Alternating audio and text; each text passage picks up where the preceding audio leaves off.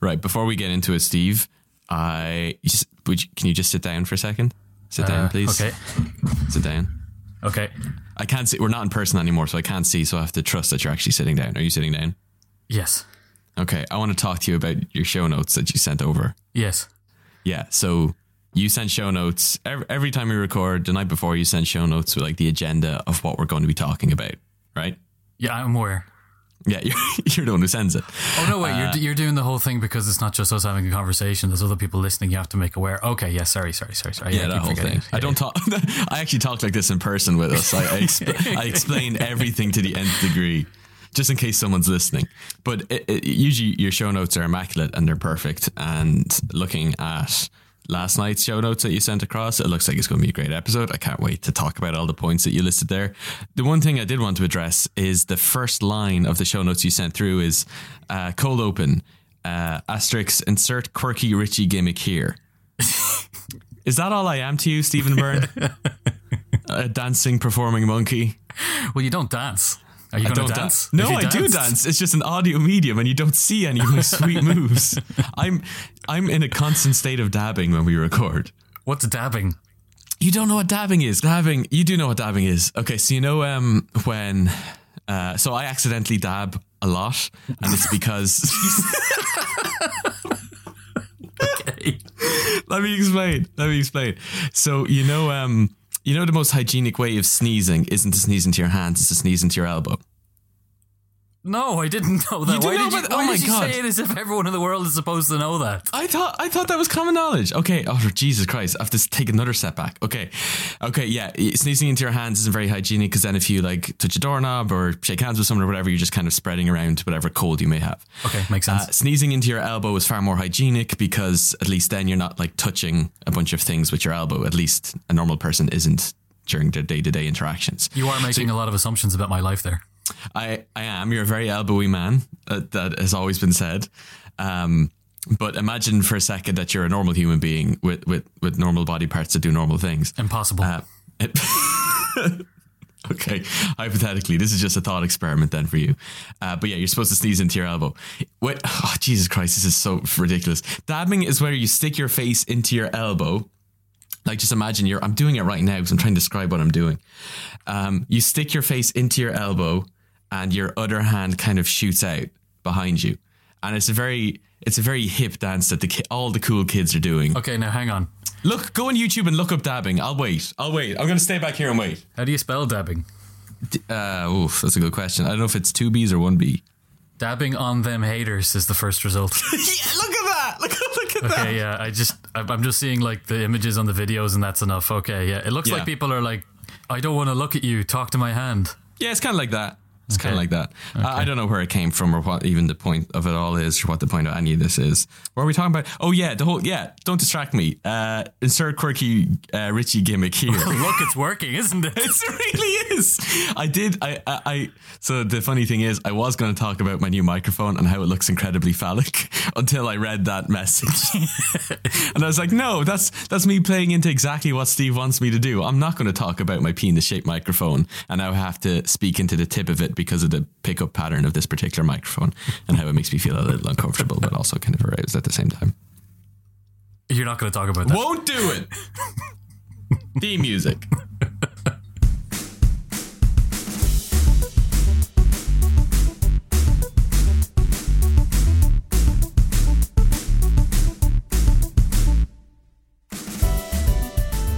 Did you get a beer? No, it's like 10 a.m. I'm drinking coffee. Are you drinking beer? Ah, Steve. Can you hear the blup blup? I can hear the sound of your future prospects slipping away because you're drinking at 10 in the morning. I've also shared on the social medias that if people want to join me, all they have to do is start their own podcast. Yeah, that justifies it. Hi, my name's Stephen. I became an alcoholic when I got into podcasting. Yeah. Hashtag Potter and Family. Had a little difficulty with that hashtag there, didn't you? Well, I'm drinking. You're at 10 o'clock in the morning. Oh, good Lord. So politics. Yes, news? Politics. News. This is where you have to do the one on happening ticker tape noise, don't you? I don't know. I think that's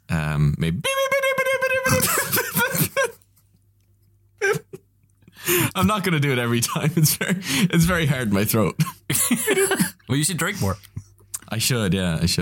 Go. Yeah. What I'm happening, Steve? What I'm happening in this world of ours? The UN General Assembly is going on at the moment. So this world of ours is assembling in New York at the UN building to have their annual sit down and talk at each other session.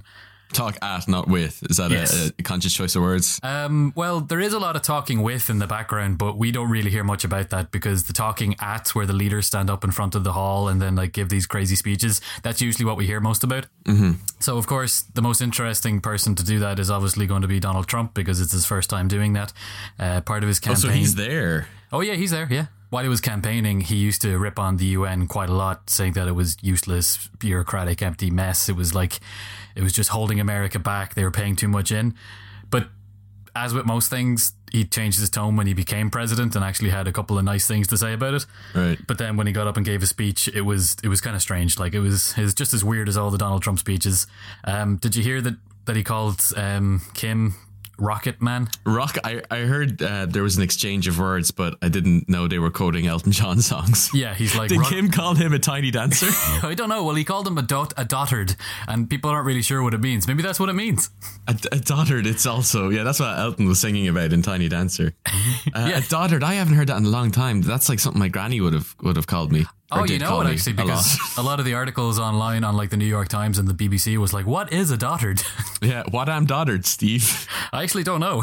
I didn't know that one. That's not... Maybe that's for our next episode. Okay. So apparently Donald Trump is a dotard. Oh, there we go. That's a short episode. So Trump used his speech as an opportunity to tell North Korea that if they attacked first, that America would destroy them. Right. Which actually, and then, so like the partisan people who hate Trump were like freaking out going, you can't stand up in the United Nations and tell countries you're going to destroy them. And like, oh, he's changing American foreign policy on a whim and just making it up. But actually, in fairness, I'm pretty sure that no matter what American president was in charge, but if any country were to attack the United States, the response is going to be destruction anyway. Yeah. That's not exactly new. That's a given. He was just telling them, like, remember, by the way, we do have all these bombs and stuff and we will kill you if you try to attack us. I'm carrying one right now, he said. That wasn't me. Are you... Stop narrating your life again, Richie. What kind of coffee did you have, by the way? Richie picked up his coffee glass and stared at it inquisitively. Coffee glass? It's an iced coffee. Iced coffee? Mm-hmm. At home? Coffee, yeah. I went out for a run and I got a nice coffee on my way home. Oh, okay. Okay, that's only half bad. I was thinking that like you had your own tools to create iced coffees in your house and... No. Okay. Well, just coffee and ice are the tools that you need for that particular recipe. Whoa. Slow down. Where am I supposed to get ice? Slow down there, city boy. We're having very different mornings. That's one of the best jokes in The Simpsons, actually. Simpsons reference, people. Get ready for it. Yeah. Where there's like a huge big sequence of these guys going to the Arctic and like coming back, and then all they're doing is delivering ice to the Quickie Mart. Quickie Mart, yeah. It's like, you have to stop getting us to go up and get ice. We lost 5 men on this mission. If you know a better way to get ice, I want to hear it. Oh, he's got a point. I don't know. That actually confounded me for so long because like humans have been taking ice into the cities for quite a long time, like probably since the Roman times. And I always wonder, where the fuck did they get the ice? That was actually what they used to do. They used to go to somewhere where there was ice, cut off a big chunk of it, and try and get it back in time to the hot places before it melted. They're just delivering to whatever emperor or Caesar is in power, just like a glass of lukewarm water. Yeah, no, we swear. It used to be frozen snow. It used to be. I don't know what magic happened, but it used to be a solid. So speaking of emperors, Donald Trump also used his America First rhetoric thingy, but he tried to twist it by saying that, okay, America will be first and I'll always think of America first, and but all you other countries, you're going to think of yourselves first too. So if we all think of each other first, then together we can be better. Oh, so everyone is just constantly jostling for number one. Yeah, and then by that way, it'll mean that people will eventually be the best number twos. Right. Or something like that. Yeah. I'm not really sure. Robert Mugabe, the leader of Zimbabwe, the aged dictator who's been fucking things up there for quite a while, he turned up and gave a speech, and yesterday, I think, so Donald Trump would have given his speech. Oh yeah, we should probably say that we're recording this on Saturday morning, so yes, if anything wild, if the nuclear war does actually break out on a Sunday, then we'll have missed it. But I guess when you're listening to it on Tuesday, you probably won't really care by then, but anyway, just in case. So Donald Trump wasn't the only arsehole causing trouble over there.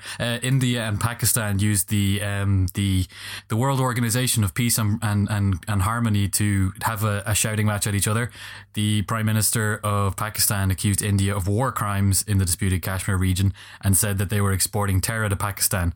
And then India just turned around and said, yeah, well, you shouldn't be called Pakistan. You should be called Terrorstan. What he said, that's verbatim what he said. Well, I don't know. It was an Indian representative. I don't actually think it was the Prime Minister of India. Yeah. Did he turn around and high five anyone? Probably. His entourage are like, yeah, got him. You tell him.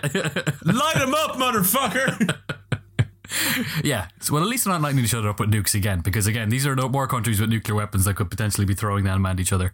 Yeah. When I say light him up, motherfucker, I mean like with terrible slags. Oh yeah, no, you explained getting lit before, so I get that. Yeah. I explained lit, I explained dabbing, and I also explained what a taint is. Yeah. This really is a perfectly equal sharing of information. I learned just as much from you as you do from me. Absolutely. Yeah. I was thinking of actually on a tangent, one of many tangents I'm sure we'll have. I was thinking of doing up a chart, like a scoreboard of things you've taught me. And on the left hand side, it's like, hey, the difference between left and right ideologies and what the difference between a congressman and a senator is and what voting means, like what proportional representation is, all these very detailed things of what you taught me. And then on the right hand side is what I thought you. And it's like, just says what a taint is. And I think that would be like probably podcast artwork at some point.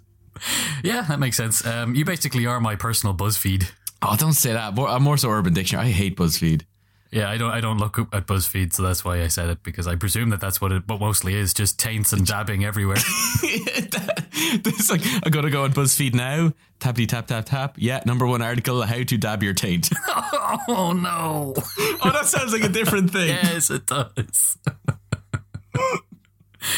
Oh god. Okay, well, speaking of BuzzFeed is trendy and cool and for the kids, and speaking of which, the Prime Minister of Canada, Justin Trudeau, he made a speech, and luckily, because he doesn't have small man syndrome, he didn't need to try and threaten anybody with ultimate destruction. He went the other way and actually took the opportunity to apologize on behalf of Canada to their Indigenous people, saying that, yeah, over the last couple of centuries when we came and colonized your lands and fucked everything up, we're sorry. We shouldn't have done that. We're sorry. So we're gonna try our best to, try and make your lives a little bit better now. And everyone was like, yeah, it's kind of nice, yeah, I suppose. But then the big thing about him was that he was photographed at a meeting wearing Chewbacca socks. That's excellent. Yeah. That's excellent. Other news. Australia is having a referendum on equal marriage, just like Ireland did. So Australia were like, oh yeah, they look like they're having fun with that. Let's go ahead and do our own. Except they're not doing it as straight. So what we did was we had like a proper referendum vote where everyone went to ballot papers and like said yes or no as to whether they want to have equal marriage. And then we added it up, and then whatever was the result, everyone accepted was going to be law. In Australia, they couldn't. They were trying to pass it in the parliament to have that kind of a referendum, but the Senate kept on knocking it back. And it's confusing because you would think, when you hear that, you think, oh, that must be the Conservatives, and they're like, oh, we're gonna knock it back because we don't want to have it. It actually wasn't. It was the people on the left were like, we don't need to have a referendum or a plebiscite or anything like that. We can just pass the vote right now. There's nothing stopping us. Right.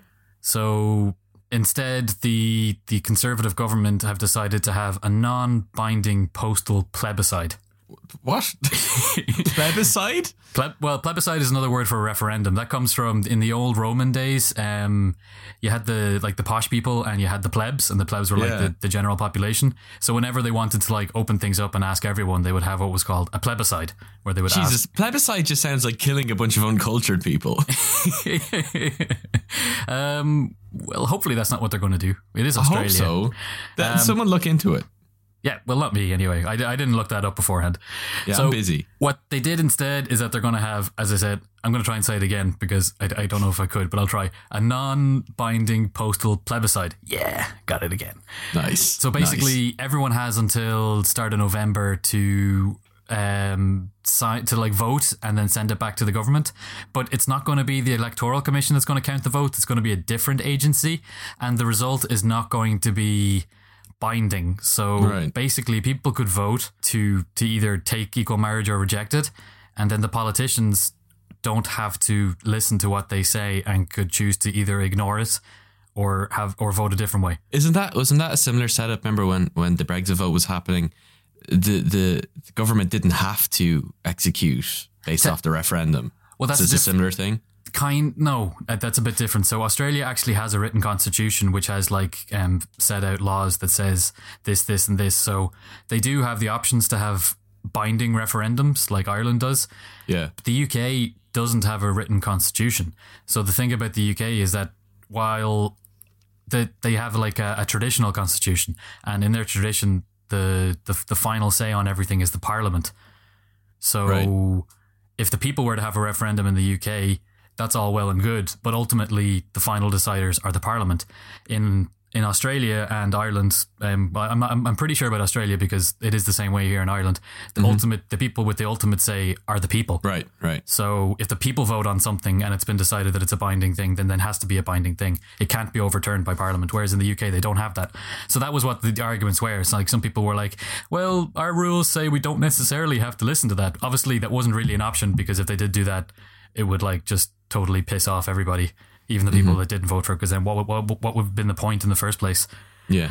So that's what Australia are doing. They're having one of these pointless feckin' votes, just to like political maneuvering, and like it's wasting a fuck ton of money. Let alone the fact that it's wasting time and not giving people the equality that they deserve. Yeah. It's costing 122 Australian dollar dues, which works out at about £74 million in Queen's money. And what's that in yen? I don't know. Fuck's sake. Sorry. It's 96 million American dollars. But I don't have That's the yen. Pretty good. What's that in rupees from the Legend of Zelda games? Rupees? Yeah. They use rupees? They use rupees in Legend of Zelda, yeah. Isn't that like the Indian currency? Yeah, it's also the Hyrule currency. Okay. Or what's that in Glimmer? Because I've been playing a lot of Destiny 2. Glimmer? Yeah. Destiny 2? Look, Steve, I've been playing so much Destiny 2 recently. I've been using Glimmer more than I've been using pounds. Which one's Destiny? Is that the shooty game that's on the PlayStation? It's the shooty up. I'll talk about it more later and what I'm keeping us sane. Okay. I don't know if it is keeping you sane, though, because you're mixing the real world with your video game. But we'll go on to that later. So the referendum is getting pretty tense over there. It's a pretty contentious issue because there are quite a lot of conservative evangelical kind of people in Australia, kind of like the States. And then there are a lot of liberal, equal-minded kind of people. And they're clashing over this issue. They have a former... Australia tends to go through prime ministers pretty quickly. They tend to have a new one every couple of years. They would tend to like change their prime minister 3 times between elections just because of different like political infighting. Scandals, or not even. It's just like they just kind of backstab each other all the time. Wow. It's like, again, the Simpsons are always, because they're a big nation of thieves, they just kind of crawl around the place all the time stabbing each other. You can't just say Simpsons and then say something racist and it'd be okay. Can't I? I didn't do Apu's accent and I did that consciously, by the way. I actually not noted that, yeah. It was like, oh, this is going to be dangerous. Just either making a documentary about how problematic Apu is and like representation of Indians in American media in general.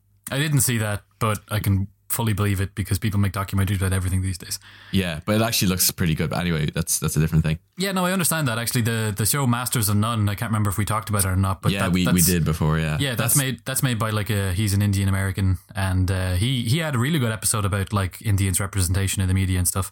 Yeah, you're either like a corner store owner or a cab driver. Yeah, and not when just you're looking at the casting calls, like when you're living in New York or LA, and the casting calls for people of like Indian descent or that's just all it is, really.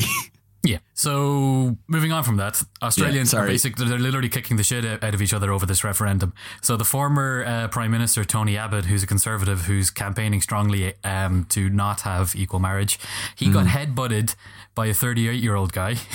Nice. Who was arrested. Sounds very Australian. Yeah, it is. Who was arrested on the spot. And apparently he was interviewed afterwards and it was like, oh, so did you headbutt him because of the referendum? And the guy was like, nah, I'm an anarchist, and when else will I have the chance to headbutt Mr. Abbott? I didn't think it was an opportunity I'd get again, he said. And you know what, actually, this leads to a mini tangent. So I was in London a couple of weeks ago, and it was a Monday night, and London, like downtown, is pretty quiet on a Monday night, and myself and the missus met up with a friend of hers, and she was like, "Oh, we can go to this casino bar just to have a drink before we decide where to go." We're like, "Yeah, okay, fair enough." And it's like a casino in Leicester Square, which is I don't like casinos. They're always fucking uncomfortable and weird. Yeah, they're not fun. We were in like a little quiet sidebar, and there was these American guys in there asking the waitress to put the TV onto American football. And for some reason, I was reading a book about Steve Bannon, and I just had him in my head. I was convinced that the guy who was talking to the waitress was Steve Bannon, the recently fired neo-Nazi from the White House. It wasn't, luckily, because as I was watching him, probably pretty drunk, I had convinced myself that I was going to get up and punch him in the head. You were slowly convincing yourself. Yeah, and then like thankfully I was like, oh no, wait, no, this guy's about in his mid-40s and Steve Bannon's in his 60s. This isn't the same guy. Luckily for that guy, otherwise I would have punched a poor stranger in the head. But then like I decided, I was like, no, it's okay. Like, I mean, I know I'm going to get arrested and charged for assault, but it'll be totally worth it, because how many other times are you going to get to punch a Nazi in the head? I mean, it would do wonders for the podcast, I'll tell you that much. I'm not going to lie, I did think about that as well. you punch him in the head and just shout out #WhatOnPolitics. So then I'm being interviewed afterwards. So did you punch him because he's a Nazi and he brought the alt-right into the White House? No, I just, when else was I going to get the opportunity to punch him in the head? So the former Prime Minister Kevin Rudd, who's a different former Prime Minister, he actually, his godson got punched in the head by someone else when they were having an argument about the referendum. So the Australians, everyone's punching everyone. They're taking this debate pretty seriously with their fists. Yeah. Thankfully, that's not how most political debates are settled there. It just seems to be this one is pretty contentious. Yeah. So there's a real election going on, one that is going to be binding in Germany. They're having their federal parliamentary elections for the Bundestag. It looks like that Angela Merkel is going to win again. She's going to get her 4th term, which I think is a record in German history. There's no limitations on the amount of successive terms someone can have? No, they have a parliamentary system like Ireland and the UK. So sweet. So just keep getting voted in, you're good. Keep on getting voted in, and then whichever party has the largest number of seats, they get to choose the Chancellor. It's confusing because in Germany the Chancellor is the Prime Minister, but in the UK the Prime Minister is the Prime Minister and the Chancellor is the head of the Department of Finance. Right. But in Germany, when you say Chancellor, you mean the Prime Minister, which is confusing. I just realised that this morning. I was like, why do they use the same name for different things? Yeah. I don't know. I wonder which one is correct either as well. I forgot to look that up. Probably the Germans. I don't know. I feel like they're pretty on point with stuff. Yeah, but they've been only doing the democracy thing pretty recently. That's true, yeah. Relatively. What happened before there? I'm not going to mention that. I want to do a German episode without mentioning the thing that happened before, but we'll do that in the future. Yeah. So back in the spring, so this election has been scheduled and people have known it's been coming up. Obviously, it wasn't a surprise one like the ones that have been going on in the UK.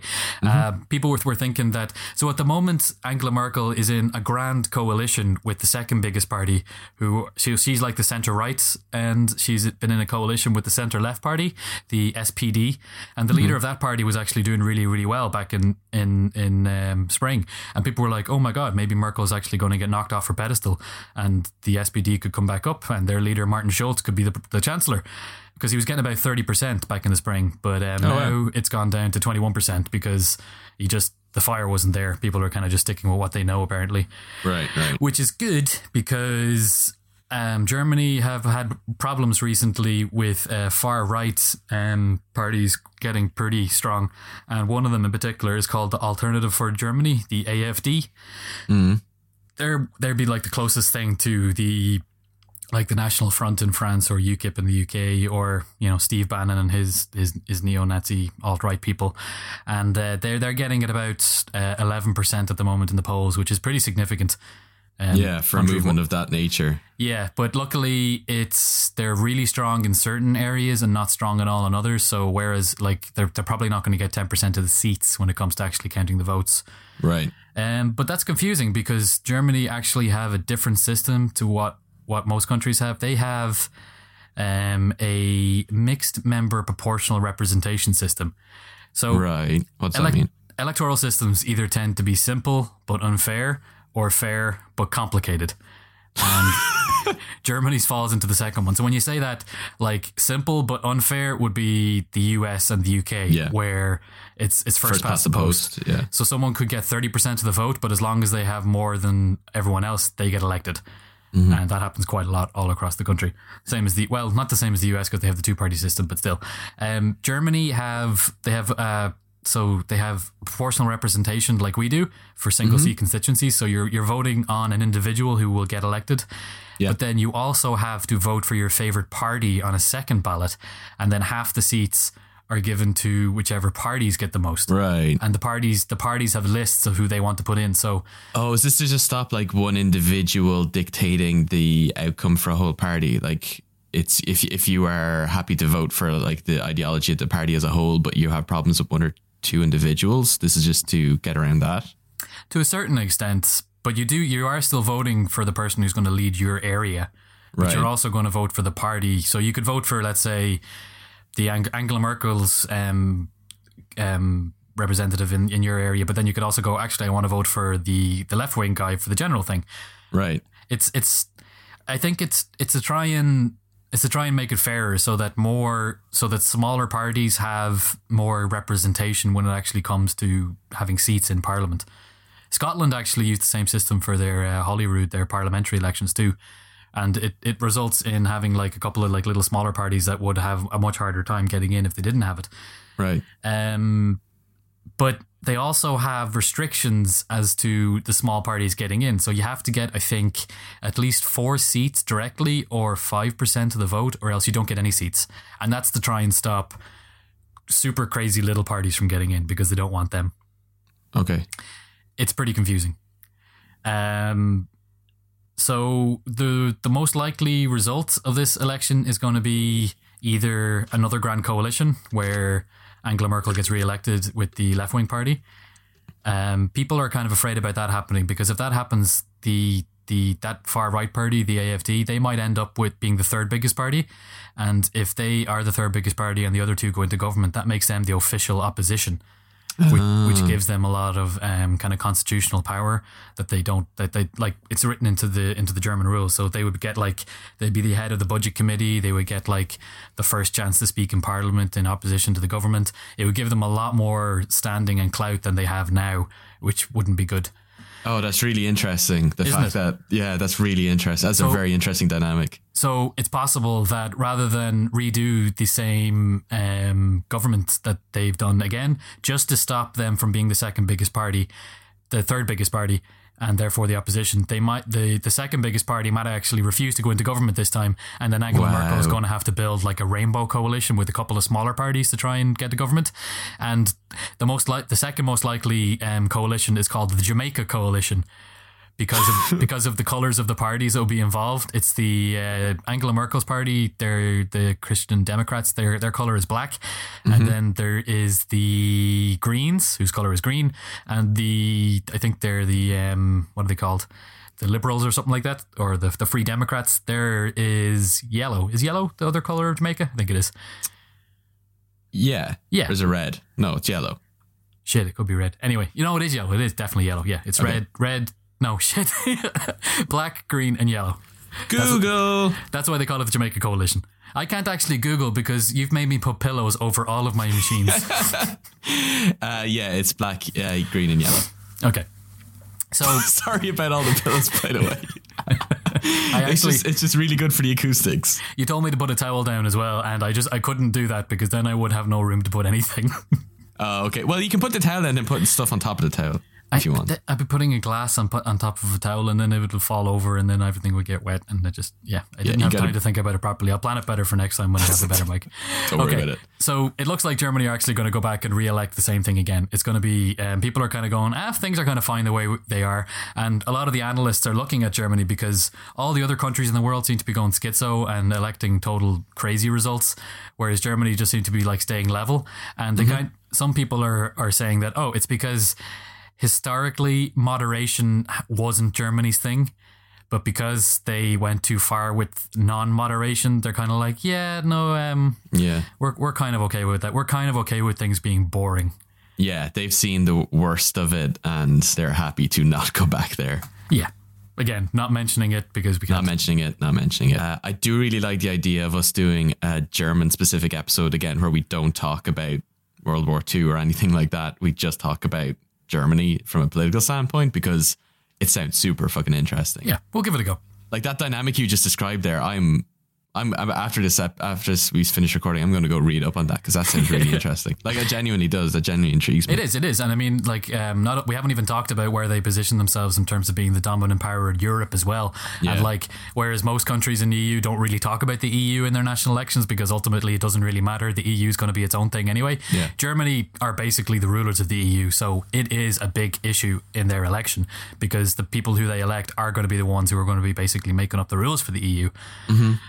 But we don't have time to talk about that. So we'll move on to a different EU subject. And the Prime Minister of the UK, Theresa May, gave a big speech in Florence in Italy yesterday about Brexit. Yeah. So the Brexit negotiations have been going on since March, and the feedback coming from them, I think they've had like 4 or 5 sessions. It hasn't been good. They keep on hitting a wall, and they're basically at a standstill. Theresa May thought that if she turned up to Florence and gave a big fancy speech that she might be able to kickstart them again. Right. And so some of the highlights from what she said is that she didn't so one of the big holding up points is that the EU wants some money because the UK made commitments to spending money in the EU that they're now just basically throwing away and saying, no, we're not going to do that. Whereas the rest of the EU countries are like, well, fuck you. If you do that, we're going to have to put in the rest of the money. So before you leave, you're going to have like a divorce bill. You're going to have to pay for the things that you said you were going to pay for. Mm-hmm. And that's a big contentious issue politically in the UK. And the people who voted for Brexit are like, fuck that. We are not putting money into something that we're leaving. So Theresa May, she didn't specifically say that they would pay money, but she did say that they would honour the financial commitments that the UK have made, which people are saying adds up to 20 billion. And that's the amount of money that the UK still is due to pay into the EU budget that was already decided, which I think lasts for another couple of years, which is something. So she's actually essentially said there's some money on the table there. Yeah. Obviously, that's something for the negotiators to go in and like hash over. Mm-hmm. She said that the EU workers will have rights during the transitionary period to stay and work and live, which is, again, something that she hadn't actually mentioned it before that. Yeah. And she says that we're going to have a new security arrangement. Like, I'm not actually sure what that means because there isn't really a very effective security arrangement between the EU because NATO and like a second organization, they take care of all the of all the security and military stuff. So there hasn't ever been a need for the EU to step into that gap. But she's kind of still hinting that, we still have all the aircraft carriers. Actually, they don't have any aircraft carriers. We still have all the planes and submarines and bombs and stuff. So we'll still cover you on that front. Mm-hmm. Not really still too much that was said. So one of the best ways to guess as to how well people receive, or not people, but the markets, which is one of the most important things for countries these days, as we talked about last time with austerity, is to look at how the euro does against the pound. So slowly but surely, the pound has been getting weaker and weaker because the markets are getting more and more uncertain about how the economy is going to be in the UK. And I actually bought a whole load of books off Amazon in pounds before the speech because I thought she was going to do a good job and the pound would get stronger. It didn't. The markets didn't like her speech that much and it went the other way. It dropped a couple of pence against the euro. Man, what books did you order? It was actually like a whole load of ones that I've been wanting to buy. What was it? I'd love if they were like books on like sound financial planning and stuff. No, not at all. It was like a couple of fantasy epics and a couple of like historical biographies. You know, the fun stuff. The very Steve books.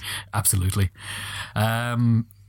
So some people were like, oh yeah, that's kind of constructive. Like the speech was okay, but it didn't really like, again, Theresa May just flubbed it. She said she was going to do something big. She didn't. And people are like, okay, that was kind of like, we have something to go back into the negotiation table with, but you didn't really make any big grand concessions.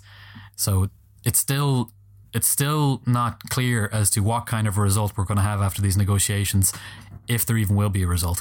Because internally, some of her ministers are starting to properly backstab her or front stab her, as Boris Johnson did, by writing an article saying that her negotiation tactics were bad, because it looks like they may want to try and take it off. And I wouldn't be surprised if one of these ministers, like Boris Johnson or somebody, actually are willing to take the UK out of the EU without a deal just so they become the Prime Minister of the ashes afterwards.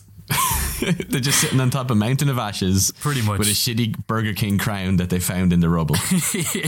Because they can't get a new one because Burger King pulled out of the UK because of trade instability.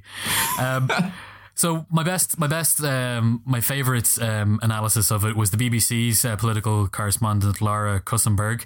She said, "It's an offer, not a blinding revelation."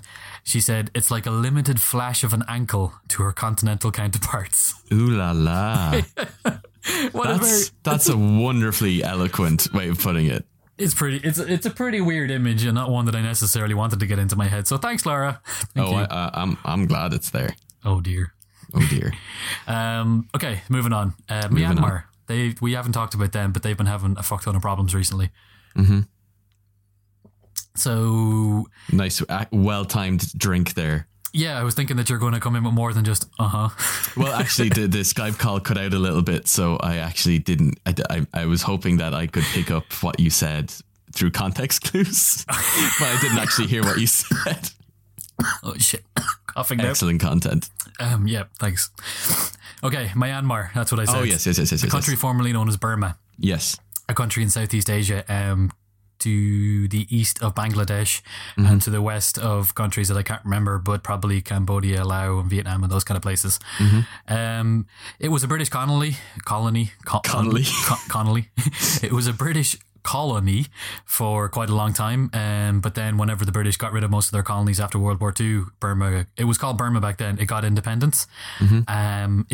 They were hoping it would turn into a nice, happy democracy. It didn't. It pretty quickly became a military dictatorship. And obviously that's been causing some problems with people that would prefer it to be a democracy. And one of the leaders of the movement is Aung San Suu Kyi. So she has been very, very famous throughout the Western world because she's a very eloquent speaker. She was the leader of like a non-violent resistant movement to the military regime there, and she's been involved in the Democracy Party there. She's also in Burma, in Myanmar as it's called now. It's actually going to be confusing because for all of my life it was Burma, but then a couple of years ago it suddenly started being referred to as Myanmar. And Myanmar is like the politically correct way of referring to it. Yes, I actually looked it up because I wanted to figure it out. So I assume that it's like Zanzibar used to be called Rhodesia, but whenever basically the African people took over and forced the whites out, they renamed it to Zimbabwe because it's a more appropriate name than Rhodesia for whatever historical reasons. The same thing in Myanmar. So I think I was looking it up trying to figure it out. Burma was like the name of the main ethnic people of Myanmar. Right. So that was why the British called it Burma, or something similar to that. And then in order to try and recognize the ethnic diversity in the country, they renamed it to Myanmar, which I think is more like appropriate in their own language. They did that back in 1989 though. Right. But we've only actually recently started calling it Myanmar. And I think the reason is that the military dictatorship were the ones that made this change back in 1989, and the international world were like, we don't recognize your right to do that because you just did it without asking your people. But since they've democratized in recent years, people are like, oh, okay, if the democratic people are calling it Myanmar, then the rest of the world should call it Myanmar as well. Ah, okay. Which is pretty interesting, actually. Yeah, it is. And it kind of just happened. Like, there wasn't a grand announcement on the 6-1 News saying, okay, now you have to call Burma Myanmar. It kind of just happened. Yeah. So anyway, Aung San Suu Kyi, she is the daughter of one of the founding fathers of independent Myanmar, and I couldn't really figure out. I think he may have like tried to bring it to democracy, but got killed or forced out by the dictatorship, and she kind of took up his mantle. And she was elected to like power in the 80s, but then the military dictatorship said, actually, we don't recognize this election result that we wanted to happen. We changed our mind because we lost. So instead, we're going to not recognize it and double down on our authority on the country. So she was placed under house arrest. Oh. And rather than calling for an uprising, which would have eventually led to a civil war, no doubt, and caused a lot of pain and suffering, she instead said, okay, we're going to do the Gandhi-esque thing, and we're going to be peaceful about it and just protest without violence. Nice. And the international world was like, yep, that's a pretty decent way to do it. That's a good way for you and your people. And she got awarded a Nobel Peace Prize in 1991. The problem is that, so that went on and she became famous. She eventually was allowed to get out of house arrest, so she was able to travel the world. She gave speeches.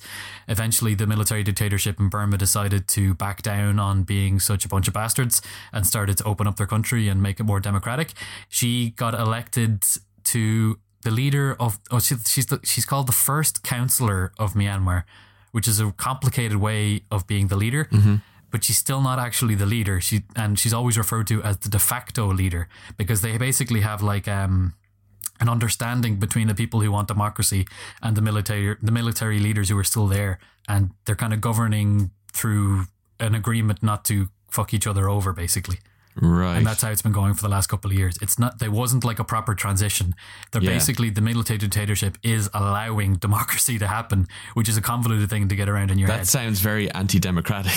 It is, but at the same time, the results are technically still the same. So eventually they will drift away and it probably will become a proper democracy. Okay. But unfortunately, the country is largely Buddhist, I think like 95% or something like that. But they do have quite a lot of like ethnic minority groups who are Muslim. And unfortunately, the two communities do not get on very well. So in a region called Rakhine up in the north of Myanmar on the border with Bangladesh, it's actually largely Muslim. There are people there are called the Rohingya, and they have been getting the crap beaten out of them for the last couple of months. There's always like they're not even recognized as citizens of Myanmar. Wow. The government says that they are drifters with no right to be there. But they still live there. So they're like second-class citizens. They don't have access to proper healthcare or education. And there are some movements to try and get more recognition, and unfortunately some of them are violent. So a couple of months ago, a police station or an army barracks was raided and a couple of soldiers were killed. And in response to that, now the Myanmar military have been like clamping down with gusto, and thousands of people have been killed. Hundreds of thousands are fleeing their homes, and it's just constant devastation going on in the region there for those people. And all through that, the Nobel Peace Prize winner has been staying silent. Yeah, I was going to say, so she is the face of the, her name's Aung San Suu Kyi. Aung San Suu Kyi, yeah. Aung San Suu Kyi. This seems very against her own ideology. Yeah, well, I mean, she even spoke to it in her Peace Prize acceptance speech, which actually I don't think she gave herself because she was under house arrest. So I think her daughter gave the speech on her behalf. She actually said, like, we recognize that our country is built up with all these different identities, and we'll do our best to help them. But now that she's in power, she absolutely is not. She is refusing to criticize what the military is doing, and people are like, "Whoa, that's what the hell is the point of the Nobel Peace Prize?" Well, that's going on. Yeah. So we probably should get into... What Nobel Peace Prize, Steve? I'm glad you asked. So the Nobel Peace Prize is one of the 6 Nobel Prizes given by the Nobel Institute. Everyone will have heard of the Nobel Peace Prize. It's been going on for feckin' ages, pretty much since, I think, 1900 was probably the first one. So this dude, Alfred Nobel, he was a Swedish inventor, industrialist back in the late 19th century. He invented dynamites and loads of other stuff like that and made a whole load of money. And he didn't have any wife or children. And people were like, oh, I wonder what he's going to do with all his riches when he passes away. So he actually woke up one morning, opened the newspaper, and seen his own obituary in the newspaper. What? And it said, oh, Alfred Nobel, the inventor of dynamite, merchant of death, has died. Whoa. And he was pretty hurt by this. Yeah, of course. Whatever about reading your own obituary, that's one thing, but having a scathing obituary. Yeah, exactly. So he's like, oh. It's like he opens it up and there's like a Rotten Tomatoes score for his life. And it's rotten. And it's rotten. Certified rotten. Yeah, imagine that, an obituary that ends with like a 14%. So yeah, it wasn't good. He wasn't happy. No. So what happened then is that a couple of years later, he did actually pass away. And when people opened up his will, everyone was like, oh, what's he going to do with all his money? People were suddenly surprised to find out that he had written out a plan in his wishes to create an institute that will award prizes in a couple of different fields to people who have made great achievements in the betterment of humanity in the year before. Oh, wow. Called the Nobel Institute. And back when he did it, it was physiology or medicine, which you basically call biology, I guess. Which actually, we're not going to talk... The scientific prizes are pretty contentious as well, but I don't nearly have enough time or expertise to talk about that. So let's just say medicine, physics, chemistry, literature, and Peace were the original ones. And then a couple of years later, someone threw in Economic Sciences, which isn't an official Nobel Prize, but it is actually administered by the same people. Okay. So people, they all make sense. Like, these are awards for people who are doing great things in those kind of fields, and let's give them recognition. So for medicine, physics, chemistry, economics, and literature, people turn up in Sweden and they get a prize and they get a nice ceremony and all that. But for some reason, Nobel specified that he didn't want the Peace Prize given by Sweden. He wanted it to be given by Norway. In Oslo, by 5 people chosen by the Norwegian parliament. So at the time, Norway and Sweden were in a union because people aren't really aware, but Sweden used to be one of the biggest badasses of the European world. Really? They used to conquer and kick the shit out of everybody in like big imperialistic warmongering bastard style. Like, they were proper invaders of pretty much anyone that they were like, come at me, and then they would fucking go in there and kick their ass. So they owned Norway at the time, but Norway had gotten some, like, they had their own parliament, they had their own king, but they were still in a union with Sweden. And I think it wasn't actually specified, so you're not really sure what his intention was, but people thought that maybe he didn't like the idea of Sweden giving the Peace Prize because they were such warmongers. And he was like, no, the Norwegians are better off to do that. Or could it have just been like seen as a symbolic olive branch to be extended to a formerly wronged nation? Could have been. Again, you can make whatever speculation you want because he didn't specify. But if it is the former, if it is because he thinks they're more peaceful, that's a pretty narrow worldview. Because as people in Ireland, you have to remember the Norwegians are fucking Vikings. Yeah. Actually, I think my name Nolan comes from Norwegian Vikings who came over and decided to stick around after doing all their pillaging. Oh, yeah. I mean, Dublin was founded as a slave city by the Vikings, so we have that going for them. They have that going for them. But I say we as well because most Irish people are essentially have Scandinavian descent because the Vikings did come here and start riding around the place whenever they were done pillaging. So he specified that he wanted the Peace Prize to be given to people who have done the most or the best work for fraternity between nations, for the abolition or reduction of standing armies, and for the holding and promotion of peace congresses. So that would kind of be like basically people that were trying to reduce war back in the day. So that was like old-fashioned war. He was like, whoever stops armies being as big and stop blowing each other up as often should be given prizes every year. Right. And the prize is a gold medal, what is now the equivalent of $1 million, and a lovely day where they get to make a speech in front of the Norwegian king in Oslo City Hall on the 10th of December, which is the anniversary of Nobel's death. It is decided, like I said, by 5 people who were chosen by the Norwegian parliament, but he specified that people who are members of national parliaments, members of religious groups, or professors in the relative fields have the right to nominate people. Okay. So not like, you can't just decide that your mother deserves a Nobel Peace Prize and nominate her tomorrow, unless you were a member of parliament.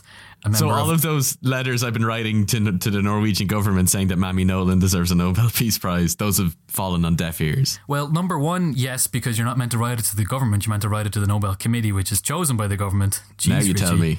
I told you before. I just told you before. Okay, well, I've been doing this for 19 years. I just write on an envelope, government, Norway, and I just send it off. And there's a sticky note inside that says Mammy Nolan. Well, she might get it one day. Who knows? Fingers crossed. So, yeah, and they have a secret whittling down process where they collect like a short list, and then from that short list they pick one, either I think it can go to one person or organization, but it can also be shared by up to 3 people or organizations. So sometimes if 2 people or groups have done a load of things for peace the year before, they will award it, and 1/3 of the prizes have been given to more than one person or cause. They announced it, actually, luckily enough, they announced it on, I think, the 7th of October, which is coming up pretty soon, and that wasn't that, like, it does tie into having this documentary, this podcast being pretty relevant. Yay. That wasn't my intention at all. Oh, we are really bad at being relevant. Yeah, but we did it by accident. It's great. Yay! Yeah, because remember last time, well, actually, probably the most infamous example is our 4th of July episode being a episode about Russia, and that was purely down to poor timing and not actually us trying to be satirical in any manner. Yes. And yet we still succeeded because we're so hilarious. We make it work. You can't get the award if you're dead. That's another thing. Oh. So you can't be awarded posthumously. Okay. So I have a question, and let me know if this is a good time or if you want to save it for the end. No, go ahead. Okay, so if you are, because it's kind of related to what we were talking about earlier, you're given a Nobel Peace Prize. Can that be taken off you at any point? So we'll come back to that. We will come back to that. We'll go to the nice parts, then we'll get to the controversies. Okay. So they've been giving this to people since like 1900 whatever, and there have been 126 awards. 23 organizations have won, 87 men have won, and 16 women have won. Whoa. Nominations remain secret for 50 years, so you don't get to find out who nominated who for 50 years afterwards. And sometimes it can get up to like 300 nominations per year now. It used to only be like about 20 or 30. Now it's up to fucking 300, so it's pretty damn complicated. Yeah. So we'll go through a couple of notable winners. You're called a Nobel laureate if you win, from the old, I think it's Roman, like when you put laurels on your head to try and celebrate somebody. So that's why they're called laurels. They don't actually put bits of grass on anybody's head anymore, unfortunately. What if you're allergic? That'd be hilarious. Yeah, you just like, would you like to give this speech to... So 3 US presidents have won the awards. Teddy Roosevelt won back near the start because he brokered a peace deal between Japan and Russia to stop them from fighting when he was president. Woodrow Wilson got it because he helped create the League of Nations after World War I, and people thought he should be given an award on that. And controversially, Barack Obama won it a couple of days after he was elected the US president. Right, and what was the rationale behind him getting it? No one knows. They don't have to explain their rationale, really. They just said that he was helping to bring people together. And like, I actually went to a talk given by one of Obama's speechwriters, and he was talking about writing the speech on the way to collect the award, and they were just constantly saying like, why did these assholes give us this award? Really? Because like, it didn't make any sense. He was going to be president of the United States for at least 4 years. The president of the United States in today's times always does things that are massively contentious for the kind of people that like these kind of awards. So yes, Barack Obama came into power. He did a lot of things that were not peaceful. You should not have given him an award at the very start. Right. So that's a controversial one, but positive ones. Desmond Tutu won it in the 80s. He is a cardinal down in Archbishop or Cardinal, can't remember, down in South Africa. And he was working in the 80s to try and bring down apartheid peacefully. Nelson Mandela and Frederick Wilhelm de Klerk, who is from the white side, they got the award together because they were the guys who actually in the early 90s took down apartheid and helped to try it peacefully at the time. Jody Williams and the International Campaign to Ban Landmines won it in 97. Can you guess what for? For banning landmines? Yes. Nailed it. There's been a couple of awards since the 60s and the 70s and up until the 90s for people in the Northern Ireland conflict, actually, which I didn't realise. I knew that John Hume and David Trimble, they're two sides of the Northern Ireland dispute. They won it in 98 for the Good Friday Agreement. But back in the 70s, there were 2 women who won it for peace movements that they were organising to try and stop people from fighting. Unfortunately, I forgot to write down their names, which is pretty terrible to me. But like, that was pretty impressive. I will add it to the show notes, so if you do want to read further on it, it'll be in the show notes. I know the name of the lady. She's from Derry. I think her nephew and her sister and maybe a couple of other of her nieces and nephews were killed in the 70s in the conflict, and she was only a normal lady.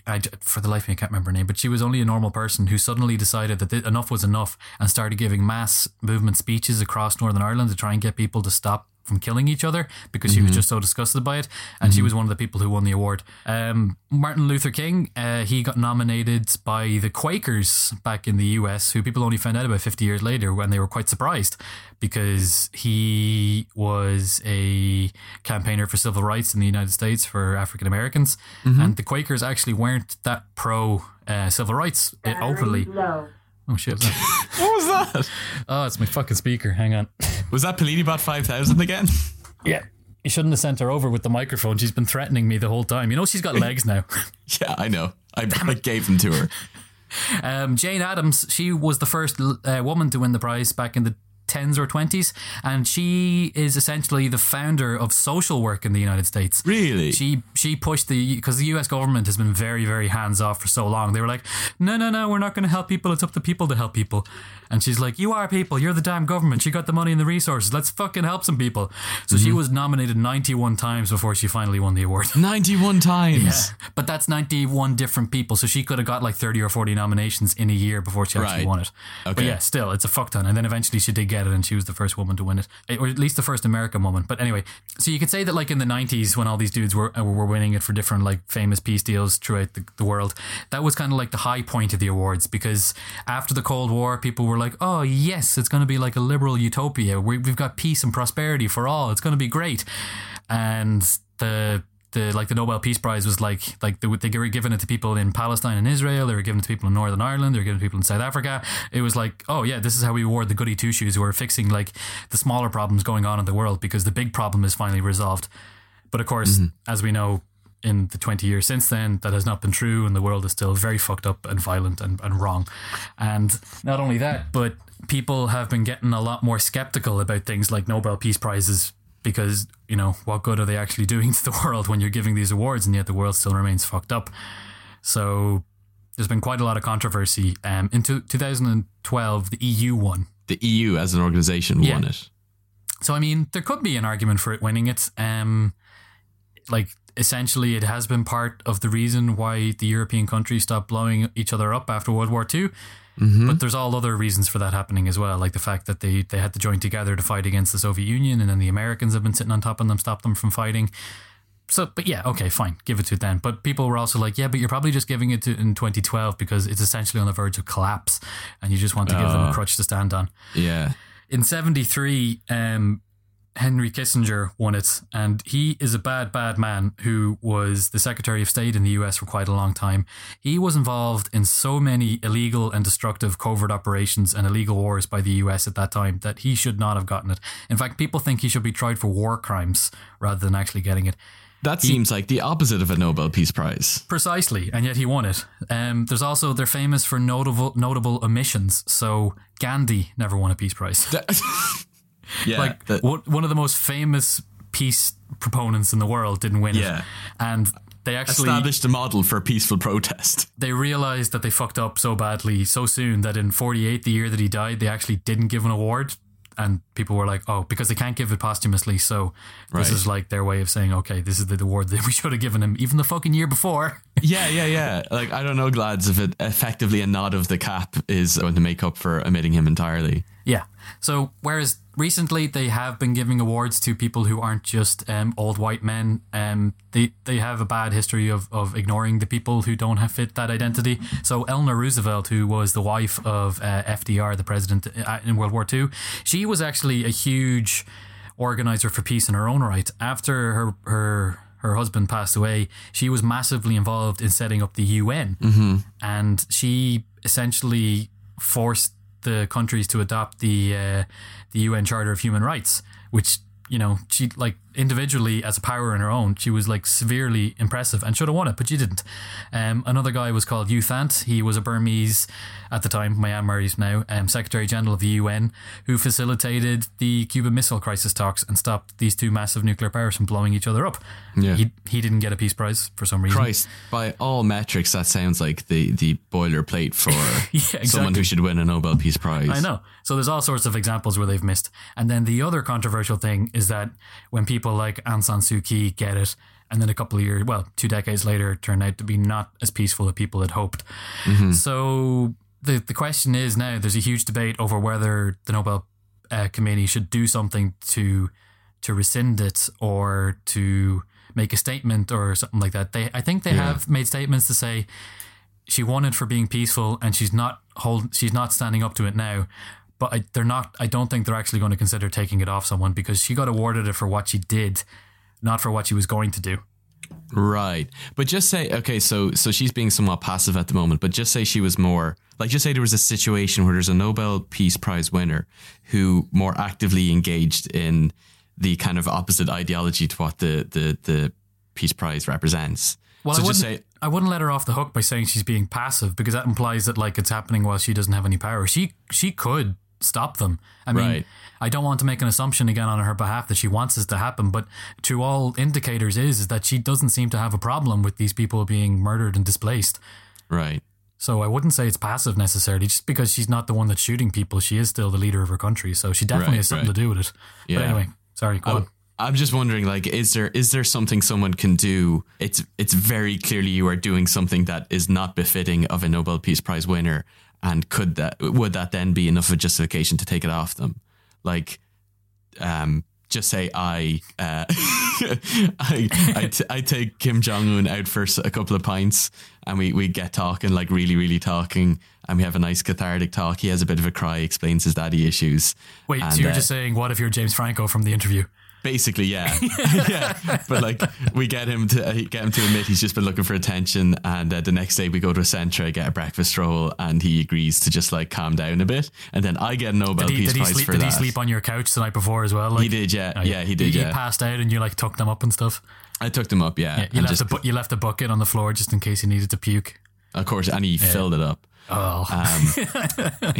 And all the North Korea problem goes away. And I get a Nobel Peace Prize for that. 1 year later, I go into Dublin Zoo and I drop kick a baby penguin or something. Like, you start doing something. Like, is there? Do you think there's a precedent at any point for it being taken away if the pendulum swings the opposite direction? Personally, I don't think so. There would basically be no end to revoking. So you have to give it to people based on what they do. Right. What they've done, like, and what they're doing at the time. So at that time, Aung San Suu Kyi was a peace campaigner. She was doing so much good in her country. It's impossible to constantly review these awards and say, okay, this person isn't a dick now, we have to take it away, because it would devalue the award that was given at the time. Yeah. And I guess it would also devalue the actual very good efforts that were made at the time. Exactly. So whereas she won it because she was a representation of this movement, there were people involved who basically were being recognized through her as well. And so whereas they might not be bastards these days, by taking the award away from her, you're going to diminish their work as well. But the whole point is that, like, if you win an Oscar for Best Acting, you're going to win it for the movie that you did it in. Yeah. If you go and make a shitty movie, then you're not going to get a take. I mean, otherwise Robert De Niro would lose all his awards. Oh yeah, for Meet the Fockers 2, whatever it was called, and Bad Grandpa. I don't. Bad Grandpa. Have you seen? Was it called Bad Grandpa? Something like that. No, Bad Grandpa's the one with Johnny Knoxville dressed up as a grandpa. That's the Jackass movie. Oh wait, what's the one that he was in? Oh, I don't know. Dirty Daddy? No, that's... hold on, this is going to drive me mad. I need to look this up. Robert De Niro, bad movie. Come on, Google. There are too many results to display. It's Dirty Grandpa, not Dirty Dad. Dirty Dad. Dirty Dad is a very, very different movie. Yeah. So anyway, I don't think that you should go rescinding. I mean, obviously, other people may disagree. They think that, like, the fact that it would give the committee some leeway over keeping people in line and stop them from being bastards if they could have the threat of the award being taken away. Right. But I just think you'd be opening a whole can of worms that would just never end the controversies. So when they gave it to Henry Kissinger in 1973, people knew he was a bastard at the time. He should not have been given that award. He had ordered the illegal bombing of Cambodia during the Vietnam War 5 years before that. Jesus Christ. Yeah, I'd love to know what was going on there. I don't know. Like, he was helping to broker the peace in Vietnam at the time. Maybe they thought it would help give it a boost or something like that. Like, these are all the different factors that they come up with. And they don't necessarily have to justify it beyond a line. Mm-hmm. So you're never really sure what these 5 people are deciding.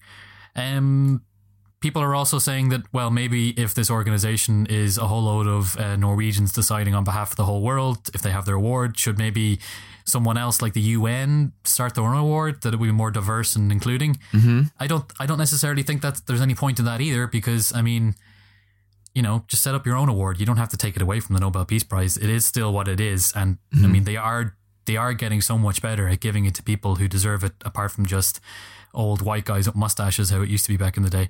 Mm-hmm. I mean, they should give it to young women with mustaches. Exactly. So we'll just finish it off then by talking about the people who think are going to get it this year. The closest, like obviously it's going to be a total surprise next week because no one knows what's going on in the head of the 5 people who are deciding. But people suspect that it's going to be the White Helmets from Syria. They're like an organization who have been helping to save people from the destruction going on there. There's a really good documentary about them on Netflix. What's it called? The White Helmets, I think. Oh, it's just called. Okay, cool. I'll link that in the show notes. Pope Francis is another contender because he has a habit of telling people to stop killing each other. And for some reason, Donald Trump is also a contender just because I think it's just for clickbait articles more than anything else. Yeah. But who fucking knows? Who knows? I don't know. Yeah. These crazy Norwegians, what are they going to do next? Get in their long ships? Come back to Ireland? I hope not. I'm still in Dublin. Jeez, Donald Trump. Imagine if he got it. It would just be like a collective world shouting, no. We're leaving. We're gone. Yeah. Is there the White Helmet? Who's the favourites? The White Helmets are the favourites. The White Helmets are the favourites. Okay. Yeah. Cool. And they would be pretty deserving. They have been doing an awful lot of good work in somewhere that really desperately needs people like that to help them. Of course. So yeah, that would be a totally non-controversial and good. Well, as far as I know, it could turn out that they're actually like, I don't know, Digimon fans as opposed to Pokemon fans or something terrible like that. What? Get that. God, Digimon. What a ridiculous thing. So that's it. No one's playing Digimon Go. I want to. That's terrible. Digimon is terrible. Tweet at me if you think differently. I don't care. I'll argue about this all day. Right. So that's it. That's what I'm the Nobel Peace Prize. It took us quite a while to get there, but we got there. We did, yeah. Christ, this will probably be a long one. Fingers crossed, Mammy Nolan gets the nod this year as well. So yeah. Fingers crossed. Yeah. Fingers crossed. Cool. So that's that. Do you want to move on to what I'm keeping us sane?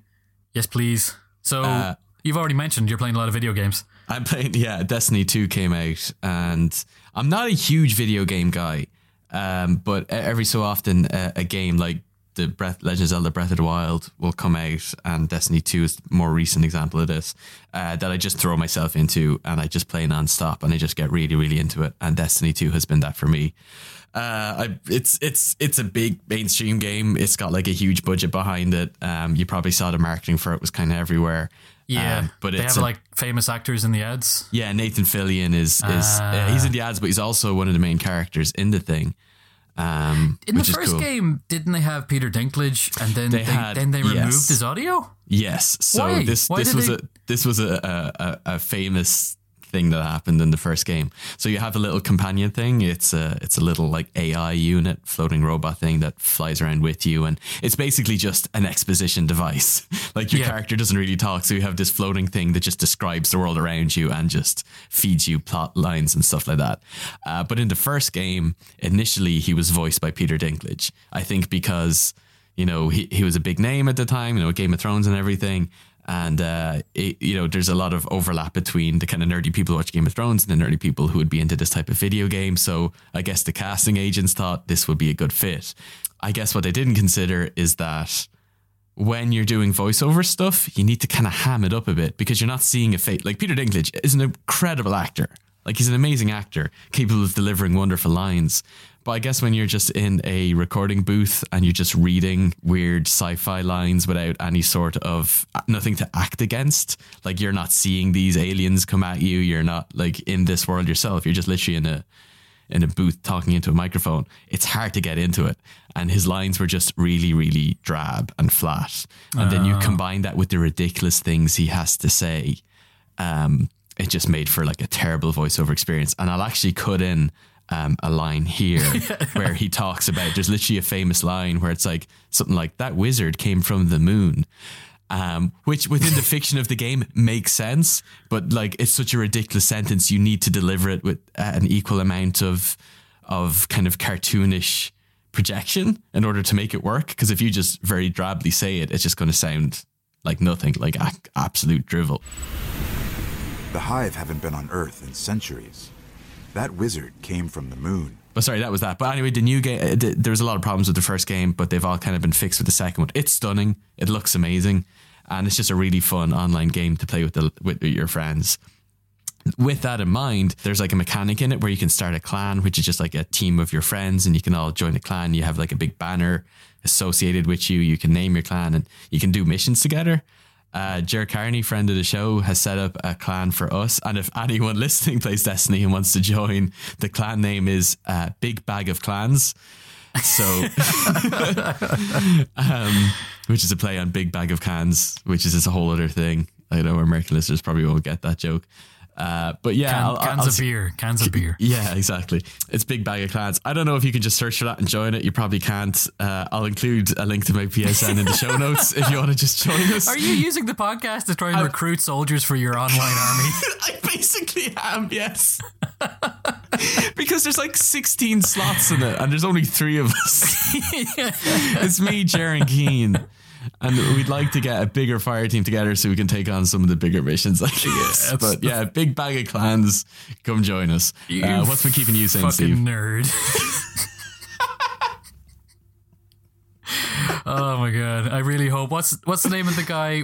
Leroy Jenkins. I hope you get the equivalent of that joining now, because you just like openly invited people to join your group on the internet. Okay, yeah. So my one has been. It's nerdy, but in a different way. Ken Burns is my favorite documentary maker. Are you aware of him? Yeah, I am indeed. PBS makes fucking great documentaries. If you're into slow, slideshow-esque, boring shit.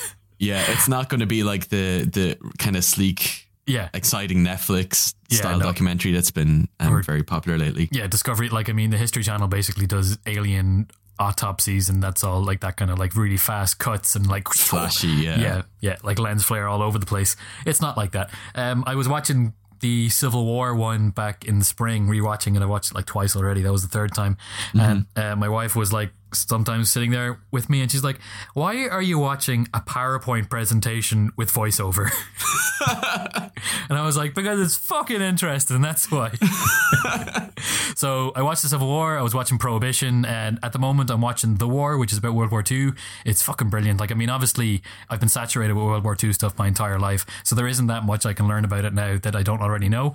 But what he does is that like he narrows down on the individual, like normal, ordinary American experience during the war, and he like picks out 4 towns across the US and like tells their experiences from people who are fighting and people back home, and it's so fascinating, so interesting. And he at the moment is releasing the Vietnam War, which is like an 18-hour series. I think it is 8 episodes. He's releasing it one a night on PBS at the moment, and that's going to be on the UK and Irish TVs next week, so I'm really looking forward to watching that as well, because I don't know as much about the Vietnam War, so I'm hoping to learn a bit about that. Yeah, well, learn a bunch from him and then we'll do an episode on it. Very conveniently, quickly after. Yeah, very, very quickly afterwards. He also did a great one that's on Netflix UK and Ireland at the moment called The Roosevelts, which is about Teddy Roosevelt, my favourite president, FDR, the president in World War II, and Eleanor Roosevelt, who we gave a shout out to at this episode. There are 3 famous members of the same clan. So actually, Teddy Roosevelt had a niece who was Eleanor, and there was another distant relative Roosevelt clan who were like 5th or 6th cousins, and she married FDR from that clan. So it's kind of incest. But like at the really... But it's not like Game of Thrones level incest. No, that's the thing. It's like at the kind of distant European aristocracy level where, it's not too bad. It's not great. I don't think their children were malformed. No. Is what I'm saying. Yeah. So your choices this week are join Steve for watching his incest documentaries, or come play with a big bag of clans and shoot some aliens.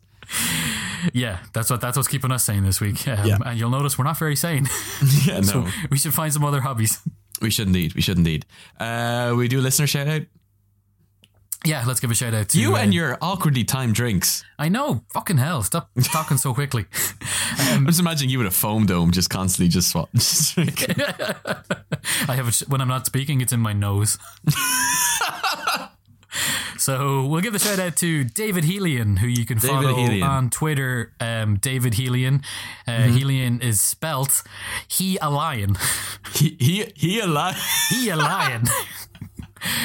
David is a long time personal friend and a long-time supporter of the podcast since we started up, and we really appreciate all the shout outs that he gives us online, and we decided we'd give him one.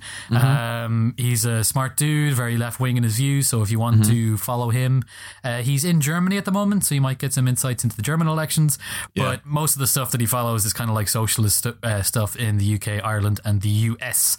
So give him a shout out, have a look. What's your favourite thing about Dave? He actually doesn't like being called Dave. He doesn't. Well, that's my favourite thing. I love calling him Dave. Favourite thing about Dave, David.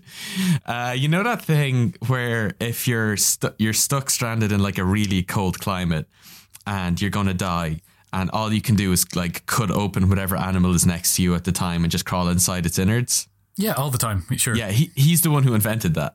What animal was it first? It was a badger. Now, I know what you're thinking. Badgers are quite small, but he got a bunch of them. The image. Oh, no. And he just wore them like gloves and shoes and a hat. Oh, recently deceased, still warm badgers all over his body. Naked body, we presume. Naked, yeah. It's like in the movie Leonardo DiCaprio's, was it Bear Fight? Yeah, that's the movie. Leonardo DiCaprio's Bear Fight, let's fight some bears. Titanic, that's the one. It's like that, but with badgers. That's actually funny because it's the image of him putting badgers all over himself, because the thing that I love about him is that he's 17 foot tall. That's a lot of badgers. That's a lot of badgers for this big man. So excellent. Did we get any voice messages? We didn't, no. Oh. Come on, people. Come on, folks. You go to the website, go to whatampolitics.com. There's a little machine there. You can give a voice message. If you want to tell us that we were wrong about something, right about something, if you want to just say something funny, we'll put it on. Yeah. It's in the show notes as well. You can. It's super easy. You click on it and there's a little microphone button. It counts you down 3, 2, 1. You leave a voice message and we'll include you on the show. It's a nice way of getting involved. That's a step above tweeting. But you can also tweet if you want to at whatampolitics on Twitter. We're also at whatampolitics on Gmail and Facebook as well. So please get involved and tell a friend. We really do appreciate it. We say it every week. Every podcast says it every week. But there's a reason for that. And it's because podcasts live and die on word of mouth. And we really appreciate you telling a friend. If there's a Richie in your life who could stand to be a little bit better informed, pass it on. You'll be doing him a favor, speaking from personal experience. If there's a Steve in your life who could do with listening to a crazy person mouth off about nonsense for ages, well, we got 2 of them. Exactly. Something for everyone. It's a real family podcast. Also, be sure to review us, please, on Apple Podcast. We've been calling it iTunes for a long time, but it actually changed its name some point between then. So, I think they're trying to move away from the branding and stuff. Are they? It's like, if you know, it's like Apple Music, Apple Calendar, Apple Messages, that kind of thing. It's even with, it'll never happen with the iPhone because that's just too ingrained. Like that's just that's just like a part of pop culture now, calling it the iPhone. But stuff like it's the Apple Watch, not the iWatch. So that's like iWatch is kind of stupid. It would be stupid, but it's also, I think it's because they don't have ownership over something. Like anyone can call anything an whatever. Like you see it with all those third-party accessories and things are just like whatever, because it's, it seems like a cool techie thing to do. But I think that's why they have ownership over the word Apple. But okay, well, anyway, you can tell I work in tech.